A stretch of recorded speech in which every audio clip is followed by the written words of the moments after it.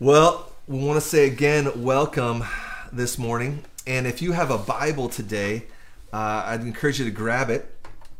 And we're going to be looking this morning at John chapter 11. John chapter 11. So John is the fourth book in the New Testament: Matthew, Mark, Luke, and John. And we're going to be looking at John chapter 11, starting in verse 21. And my wife, Kim, is going to come and read this for us this morning. John 11, 21 through 27. This is the reading of God's word. Martha said to Jesus, "Lord, if you had been here, my brother would not have died. But even now I know that whatever you ask from God, God will give you." Jesus said to her, "Your brother will rise again." Martha said to him, "I know that he will rise again in the resurrection on the last day." Jesus said to her, "I am the resurrection and the life. Whoever believes in me, though he die, yet he shall live. And everyone who lives and believes in me shall never die. Do you believe this?" She said to him, "Yes, Lord, I believe that you are the Christ, the Son of God, who is coming into the world." This is the reading of God's word. I love to watch documentaries. Especially, I love to watch sports documentaries. And there's a really great series of sports documentaries produced by ESPN called 30 for 30. And one of the most famous of these documentaries is called Survive and Advance. And it's the legendary story of the coach for North Carolina State, Jim Valvano. And Jimmy V, as he was known, Jim Valvano, was this magnetic personality. He was kind of like this larger-than-life kind of person. Just drew people to himself, someone who could walk into a room and just kind of own the environment and make everyone like him. And in the 80s, they had this very famous run in the NCAA college basketball tournament that had this magical kind of made-for-Disney storybook ending. And they had this famous game-winning shot. You can go on YouTube and watch it. 1993 March Madness, North Carolina State. I'd encourage you to go watch it. It's pretty cool. And so his life was just one where he had this huge personality. He was a winner. And everyone knew Jimmy V as just a winner. Well, the story turns when Jimmy V got cancer. And it's really interesting how the documentary treats his cancer diagnosis and what comes from that. Since everybody saw Jimmy V as a winner, his personality, magnetism, his magical run in the NCAA tournament, everyone expected Jimmy V, to beat cancer. Because Jimmy was a winner. Jimmy V was a winner. There's no way that he was going, not Jimmy V, there's no way that he was going to lose to cancer. And in the documentary, you can see that a lot of his friends, as they interview them, they just express this kind of shock and confusion almost that he died from cancer. He kept getting sicker and sicker and sicker. And this comes out in his interviews with his friends. They just couldn't understand it because Jimmy V was a winner. They were astonished when he eventually died. It was shocking to them. It was not what they expected. Well, as we think about our culture, we can think about this. Our culture loves winners. We have a hard time with losers. But the problem is death makes us confront the ultimate loss. Death makes us confront the ultimate loss. That's what we say to people who are grieving when they've lost a loved one. We say, "I'm so sorry for your loss." And we love those stories of people that get cancer and it goes into remission.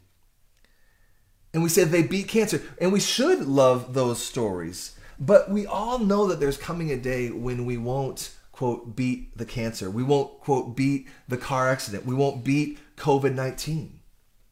There's coming a day for all of us when winning won't be an option when death is the opponent. Here's the thing. For Christians, Jesus is honest about this. We know that what Jesus showed us is the true pattern of reality. This is what he shows us. He shows us that in order to truly win, we have to pass through losing. In order to truly live, we have to pass through dying. In order to experience eternity with the immortal God, we have to come face to face with our mortality. Without confronting losing, there can be no winning. See, Jesus is our trailblazer. Jesus is our champion. Jesus is the one who paved the way. Jesus died as the ultimate loser. In our city group last Thursday night, we opened up Isaiah 53 and just reflected on it and read it out loud and reflected on it. It's this famous prophecy of Jesus as one who would take on himself the sins of the world at the cross. And it's very, very clear with stark, illustrative language that Jesus was a loser. It says he was despised. It says he was one who you wouldn't even want to look at. People hid their faces from Jesus. See, in ancient times, crucifixion was the ultimate sign of losing. It was ultimately shameful, a complete disgrace. It was very impolite in ancient Roman society to even talk about crucifixion. It was faux pas. What Jesus experienced was the opposite of winning. He was the ultimate loser. I think it's easy for us to forget that, as many of us are kind of used to Christianity. But it's a really uninspiring tale if it's just the cross. See, most of our movies are great movies and transcendent stories because there's a happy ending where there's a winner of some sort, right? Overcoming the odds, triumphing, and being the winner. Frodo makes it to Mount Doom and casts the ring into the fire and he wins. Rudy makes it into the game and is the winner. Rocky wins the title after overcoming all the odds. But see, at the cross, if we don't have Easter, Jesus didn't. He died a loser, alone, cast aside, and broken beyond repair. It's not a feel-good story. It's a huge downer, horrible end to a movie. You wouldn't make a documentary out of this. But see, Christianity calls us to look death square in the eyes, not to suppress the reality of it, not try to ignore it, anesthetize it by just avoiding it. See, Jesus had to pass through it, and so will we. The cross at the center of the Christian faith says to us, man, you got to look this thing square in the eyes. You got to look death square in the eyes. Don't suppress its reality. Don't be surprised by it. Don't assume you will be, quote, a winner and then be surprised when it happens. But this morning, as we focus on Easter, I want us to listen in to a conversation about death that Jesus has with a close friend. In our text for today, Jesus, he gives us the tools to look death square in the eyes and not be shocked or surprised, but actually have hope and joy. So Kim read the text. Let's look at it here in John 11. Let me give you a little backstory if this is new to you. So Jesus had three close friends. He had a lot of friends, but three in particular, Lazarus and Mary and Martha. And Lazarus got sick and he died. And so they called to Jesus and had him come because he loved Lazarus. They were friends. And so when he gets there, Martha comes to him, and it says there in verse 21, Martha said to Jesus, "Lord, if you had been here, my brother would not have died." So she's kind of disappointed that he didn't show up and do something before he died. Verse 22, "But even now," she says, even now she expresses faith, "even now I know that whatever you ask from God, God will give you." In verse 23, Jesus says to her, "Your brother will rise again." Martha said to him, I know that he will rise in the resurrection on the last day. So Jewish people at this time had a vision for resurrection, for end times, righting of all the wrongs, and Jesus returning, not necessarily Jesus, of course, but that the Messiah, those who knew Jesus was the Messiah, maybe they didn't know it was Jesus. All that to say, they knew that the Messiah would come and make all things right, the final day of judgment. That's Jewish theology, and she's expressing that. I know that he will rise again in the resurrection on the last day. Jesus said to her, I am the resurrection and the life. Whoever believes in me, though he die, yet shall he live. And everyone who lives and believes in me shall never die. Do you believe this? She said to him, yes, Lord, I believe that you are the Christ, the Son of God, who is coming into the world. It just means, yes, I believe you're the Messiah, the promised Messiah. Look at verse 25 again. This is what I want us to focus on. Jesus said to her, I am the resurrection and the life. Whoever believes in me, though he die, yet shall he live. So look at this. Look at what Jesus says. Notice that he's very honest with Martha. He doesn't suppress the reality of death. You can't cheat it. You can't ignore it. Can't anesthetize it. Whoever believes in me, though he die. But look at what he says. We know it's not the end of the movie. Death is not the end of the movie. For those who are honest about death and face it squarely, for those who know Jesus, it's just a pathway to true life. That's what he says to us. I was talking to a language partner of mine. I'm studying foreign languages, and I have different appointments to practice the languages I'm learning. And I was talking to one of my language partners. His name is Fred. And he was just talking about COVID-19 and the prospect of all these people around him dying in his country, and death being very frightening for him and also his father, who's in his 80s.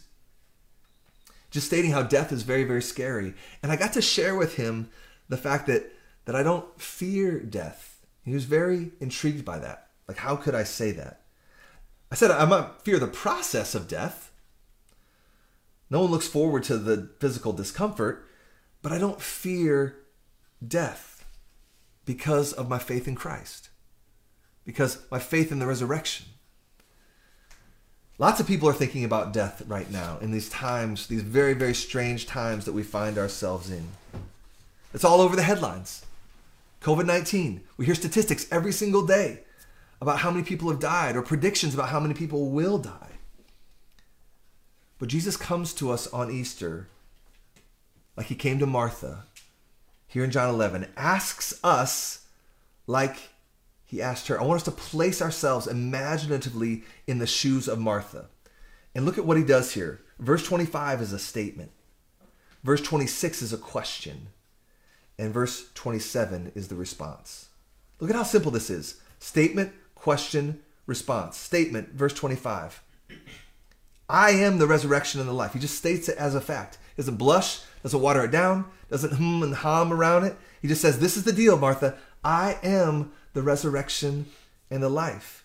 And guess what? Whoever believes in me, though he die, yet shall he live. And then the question, do you believe this? Verse 26. And then verse 27, we see the response from Martha. Yes, Lord, I believe. I love verse 25. It just makes that statement.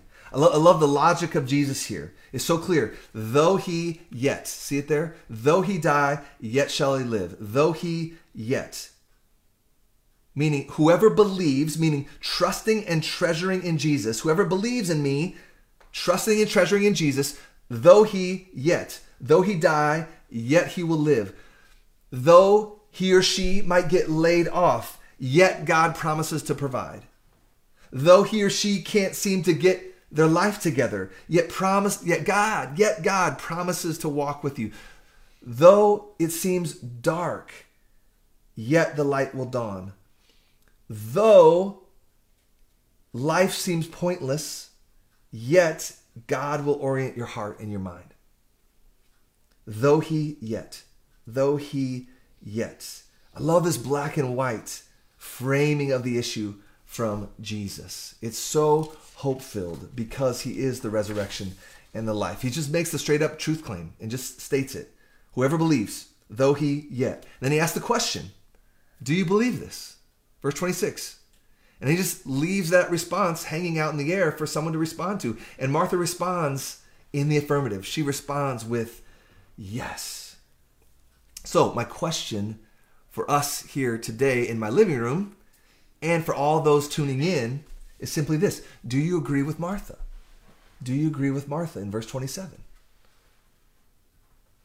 Jesus just asks us, as you confront death, as you see it all over the headlines today with COVID-19, and you think about the fact that we're all going to die one day, Jesus says, I am the resurrection and the life. He doesn't say, here's how you can get to it. He's saying, I am it. See that difference? So what does that mean? He's not pointing away from himself for something for you to attain. He's pointing towards himself, meaning, come to me. I am the resurrection and the life, Jesus says. Come to me. If you want to live beyond these tombs, beyond these graves, beyond these cemeteries in our neighborhoods, he says, come to me. See, I'm not pointing you to the way. He says, I am the way. He's just saying, be joined to me, be united to me. And that happens when you come to him in trusting and treasuring faith. And then he says this, in essence, he says, I will stand next to you as you pass through death. I will hold your hand as you walk through, and as you are attached to me, I will lead you to the other side. That's the metaphor. You're connected to Jesus as you come to Jesus, and he will walk with you through the valley of the shadow of death and lead you to the other side.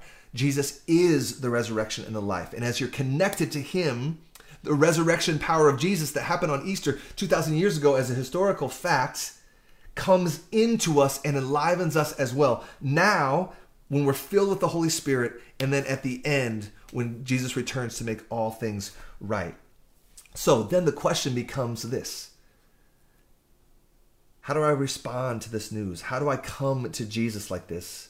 How can you be joined to Jesus, connected to Jesus, embraced by Jesus? Well, it just simply starts like this. It starts by this, believing that God is there and that he exists. And if that is true, and it is, and you trust that, then you have to recognize yourself as a sinner. Like, does it make sense that you have fallen short of God's perfection? Does it make sense that you can't control your sin and clean yourself up enough to be seen as perfect on the day of judgment? Not just that you're better than someone else that you know, who you think of as a horrible sinner, who's done horrible things, but know that you're comparing yourself to perfection, which is God himself.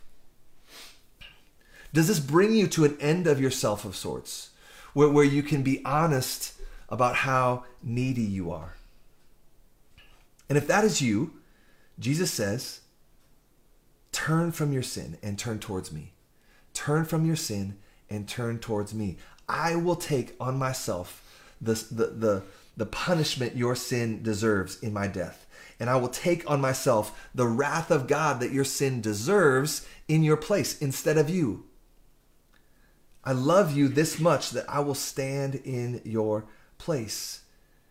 And then I will rise from the dead, showing that the punishment of sin, which ultimately is death physically and eternally, has been defeated. It all boils down to Jesus rising from the dead.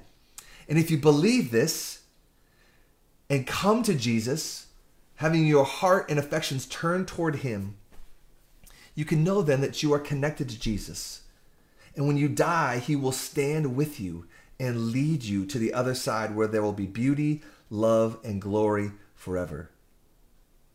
So then the question becomes, are you willing to turn from your sin and come to Jesus?